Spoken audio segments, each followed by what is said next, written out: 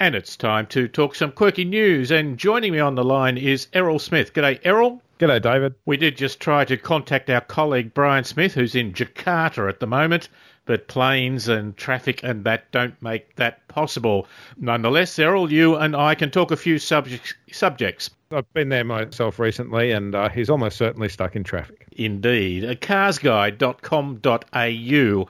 It's an online web-based service that tells you all about cars and testing cars and other things. They've actually started to run an advertising campaign, and it's beyond the test drive. It has one of their test drivers who goes into a dealership, gets a car, but doesn't just drive it around the block and tries a whole pile of things, including loading up the back and so on. And, of course, the point is that it's beyond the test drive. It covers a wide range of issues which you might like to know about and which you might not get a chance to think about just by going to a dealer. Errol, were you convinced by this ad? I can see that it would be funny to the average person, but it does seem to be based on the naive assumption that motoring journalists take cars for test drives the same way a potential buyer does. In other words, that they only have the car for 5 or 10 minutes and then have to but the journalist somehow then has to write a review of it. So, yes. I mean, we can get a good impression of a car in that time, but it's when you drive it to work, do the shopping, drive up the coast, etc. That's how you actually know what a car is like to live with, as opposed to simply drive. Well, of course, as soon as you get into a car, your first impressions are totally dictated by the car you've just been driving. Yes. And if it's a significantly different car, well, then that new car can feel either fantastically good or underpowered or whatever. Now, the process we really do, of course, is we don't go to a dealer. We pick it up in a large warehouse. The person is not dressed in business attire. They do not try to sell you anything. I sit in it and set the mirrors and seat, and then I drive off and realise I should select a radio station. This can be difficult, especially if the previous person has set stations that I don't want to listen to, such as a range of wanker FM stations or shock jocks.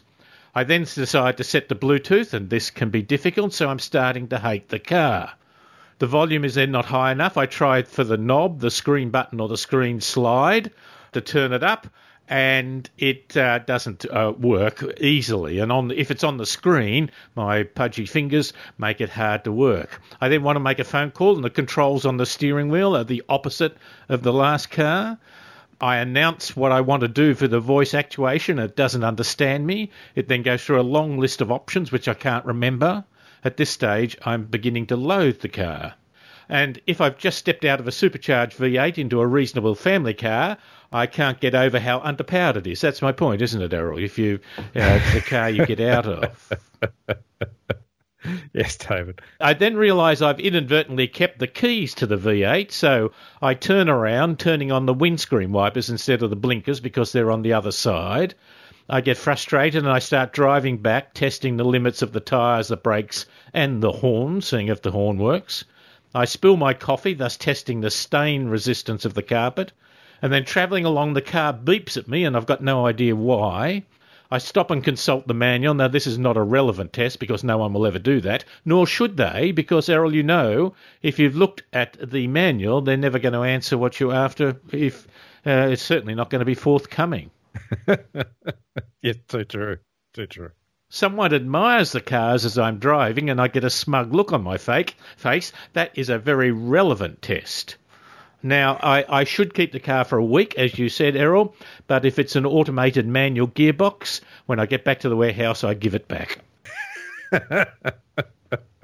So really the ideal or idealistic way that it's portrayed is perhaps not really as we would test it, is it, Errol? No. I think you have to get over the first day or so of all of the things that annoy you about the car, and then you can actually start to appreciate the good things. David, I love your line of your sorbet. Yes, which is of course the small family car, the one you actually own. Yes, that you get into as the change from the two brand new used car smell things you've just been between. It cleanses the palate. Yes. It gets away all those past impressions. Yes, my car's getting that way too, unless I drive the newly released model of the same car that I've had for 10 years. I think you've got to go back to it and drive it around so that you're judging every new car with, as I say, a fresh palette. It makes it clear as to what you're doing. It also indicates, of course, Errol, that these websites are getting very, very serious. One just sold for $35 million. It tends to indicate, because these websites are free, so it tends to indicate that they're making so much revenue from advertising and things on their website that they're actually advertising their website. Yes. So... It is indeed big business, but what goes on beforehand, I won't even begin to try and relate the stories that may happen at a launch, which may involve a nice meal and an amount of alcohol, which perhaps not just before we drive, but perhaps the night before, as we get some largesse from the car companies. Brian was going to tell us a story, but let's just touch on it.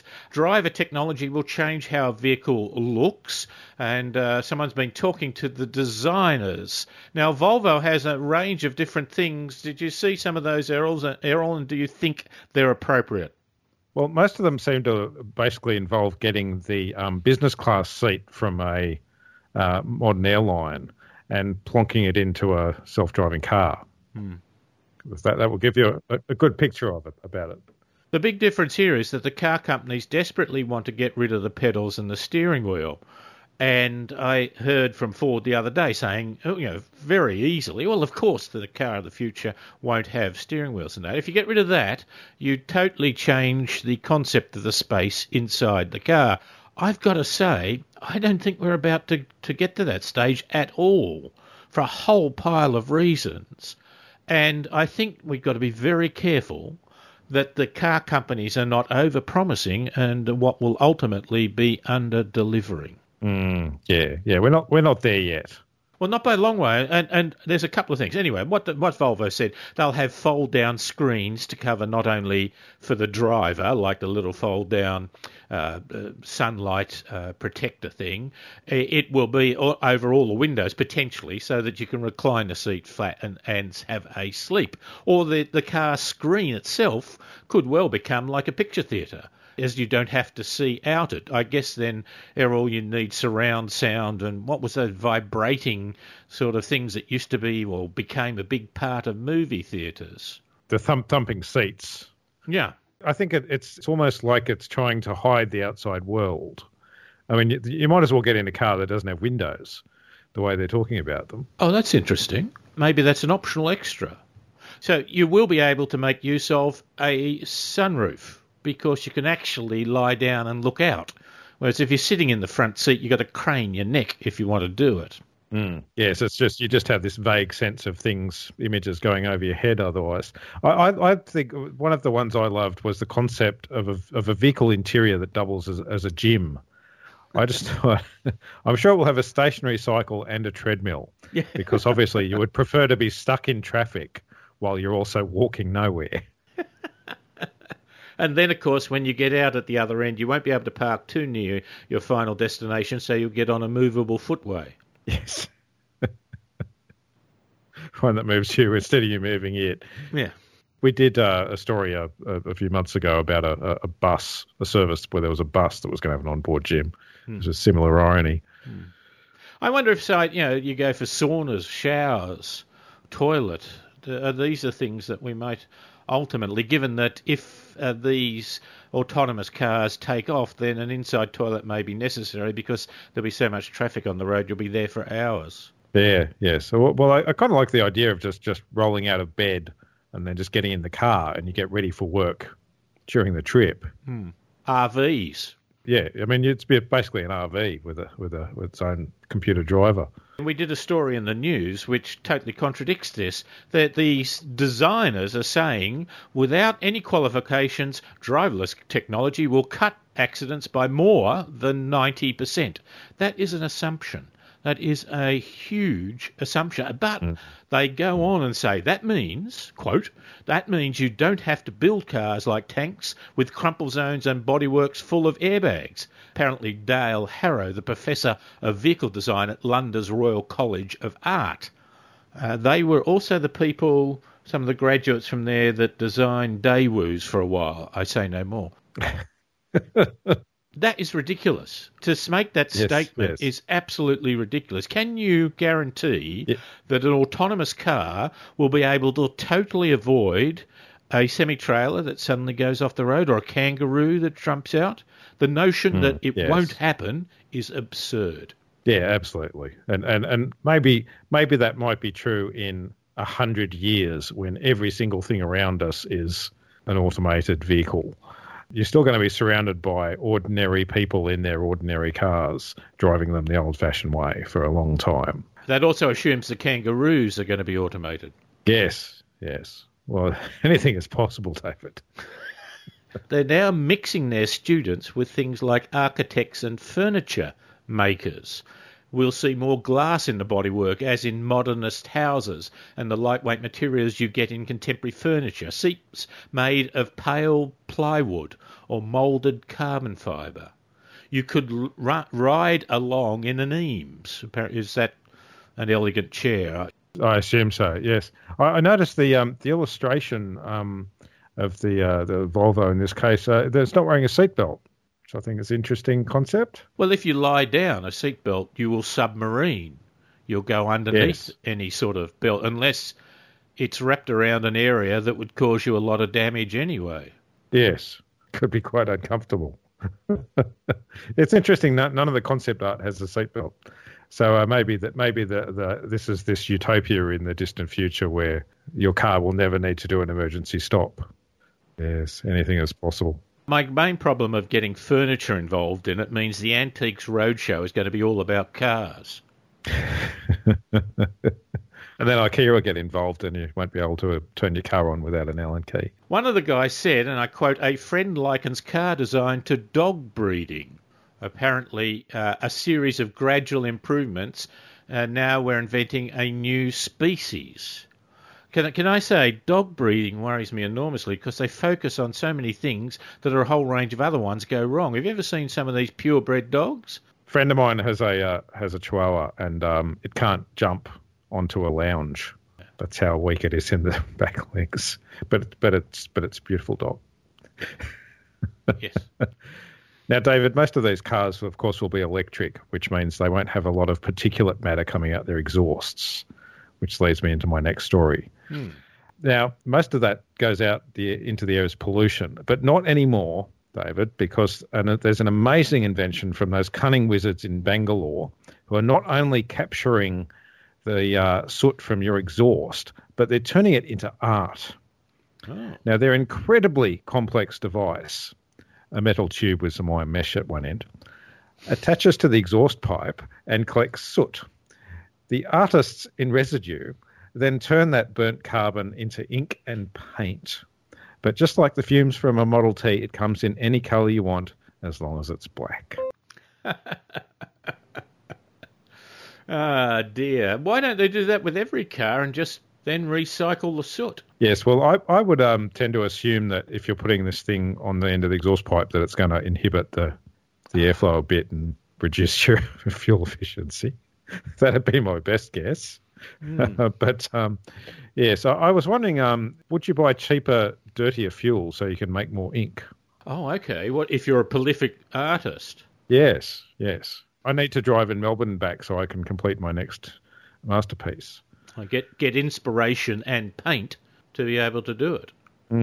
It's the thing I've noticed, though, is that a full tank of gas only produces a tiny amount of particulate matter, which produces an even tinier amount of ink. And this could go a long way to explaining why ink is so bloody expensive. Could we do other byproducts of cars? Perhaps we could end up painting in oils. Well, oils ain't oils, David. Ah, well, that's right. You would then be able to a whole debate about what's good. The other thing is you get old tyres and do like a patchwork quilt. Oh, yes, that could work, yeah. Might be a way to do it. If your car overheats, of course, you've got some watercolours. Yes, green. Mate, well, they'd be green, wouldn't they? Because of yes. antifreeze in the radiator. Now, Errol, if you're an artist, do you have to do the same amount as you pollute in the car? Or does an artist get to drive a dirty diesel in the city centre because they're collecting some of the stuff? I would say you have to. I mean, you would have to certainly produce your own ink. Does that mean, because we're using pollution, that an artist will only paint apocalyptic pictures? I think so. Yes. It could be the sort of the Mad Max scenario where oil is the most expensive resource on the earth. If Pauline Hanson paints with this, will she do a country meadow scene with the car pollution that proves that climate change is not real? Well, if there was no pollution, you wouldn't be able to make any ink. And finally, Errol, there was, is this the one Brian was to do, but he's not with us? Two unsophisticated car thieves failed to steal a humble Nissan Skyline hours before making off in the world's rarest Ferrari. A Melbourne court has heard a 1972 Ferrari Daytona was found a day later torched. Now, this is an Australian story. Errol, don't the youth of today have car pictures on their walls so they can recognise what is a classic car? What's gone wrong? I don't know, David. Well, this car was made before I was born. However, having said that, it is a beautiful car. And personally, David, I blame Ferris Bueller's Day Off because it's got an awful lot to answer for when it comes to joyriding and wrecking Ferraris. Yes. But you see, I don't even think they understand the celebrity culture, because the Ferrari was once owned by Dodi Fayed and Pink Floyd's Roger Waters, yeah. What we need every Ferrari owner should temporarily lend their car to a Kardashian. Would you want your Ferrari tainted that way? The back seats might become stained. The thing I love about this story is that that they claimed that they were surprised to find the cars when they broke open a car workshop. They were surprised to find cars. That was part of the defence. Yeah. Yes. So they broke it open, and it was the car repairer's fault for having a car in there. Yes. They wouldn't have stolen the cars if they weren't there. The sort of unfortunate part here about this story is that not only was there this gorgeous Ferrari Daytona, there was a 1986 Ferrari 328, which was also stolen and torched. Unfortunately, they could only prove that they stole the vehicles. They couldn't prove that they torched them. So the crime has only partially been solved so far. You see, it's in Australia. If it had been a Holden V8, they would never have burnt it. Particularly if it was a ute. Now, the only other thing is they talked about the pain to the owners. Do the owners get to give a victim statement? Yes, I don't know. Perhaps it's a one of a kind thing though that they've destroyed in this case. So it's I was wondering to myself, is there some sort of Ferrari collector or restorer out there that still wants the wreck for the parts from it that they can salvage just to restore another one? Well, they're probably worth more. Yes, it could well be. Anything is possible. Errol, lovely to talk to you. Thank you for your time. We'll catch you up next week. No worries, David. See you later.